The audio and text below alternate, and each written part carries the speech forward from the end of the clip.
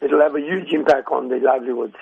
You will recall that in 2009, when the South Pier was upgraded and fishermen were stopped for fishing there for years, and finally we had to fight to get access back. And this will now have another impact on it because where they want to develop it and put all the pipe works is right in the fishing areas. We know that the fisherfolk will be affected by this proposed desalination plant, but which other parties would also be disadvantaged here? Well, it'll affect the Bluff people. The noise from the motors, the big motors that they will bring, will affect the residents on the Bluff, as well as the residents across the Point development. Those rich condos, those people will be affected. But more importantly is that this brine will have an effect on the seashore.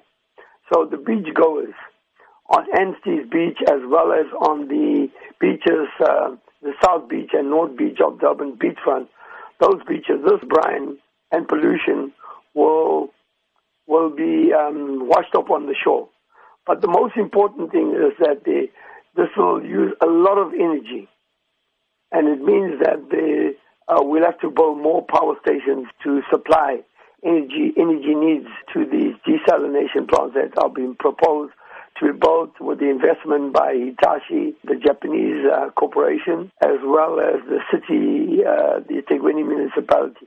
Desalination has proven an effective way to create fresh sources of drinking water. You say that this will affect the people, but is this something the community are taking into account, the positive effects of a plant? Well, the positive effect, it only provides 8%. You can bring in 100% of seawater, and out of the 100%, it will only provide 8% of drinking water. So therein lies the problem. The balance of the water becomes all waste. And so it's not a good solution. It's a huge investment, takes a lot of energy, and creates a lot of noise, and destroys the marine life. You spoke about there not being any senior decision makers at the meeting last night, no Transnet officials as well. With that said, what's the way forward?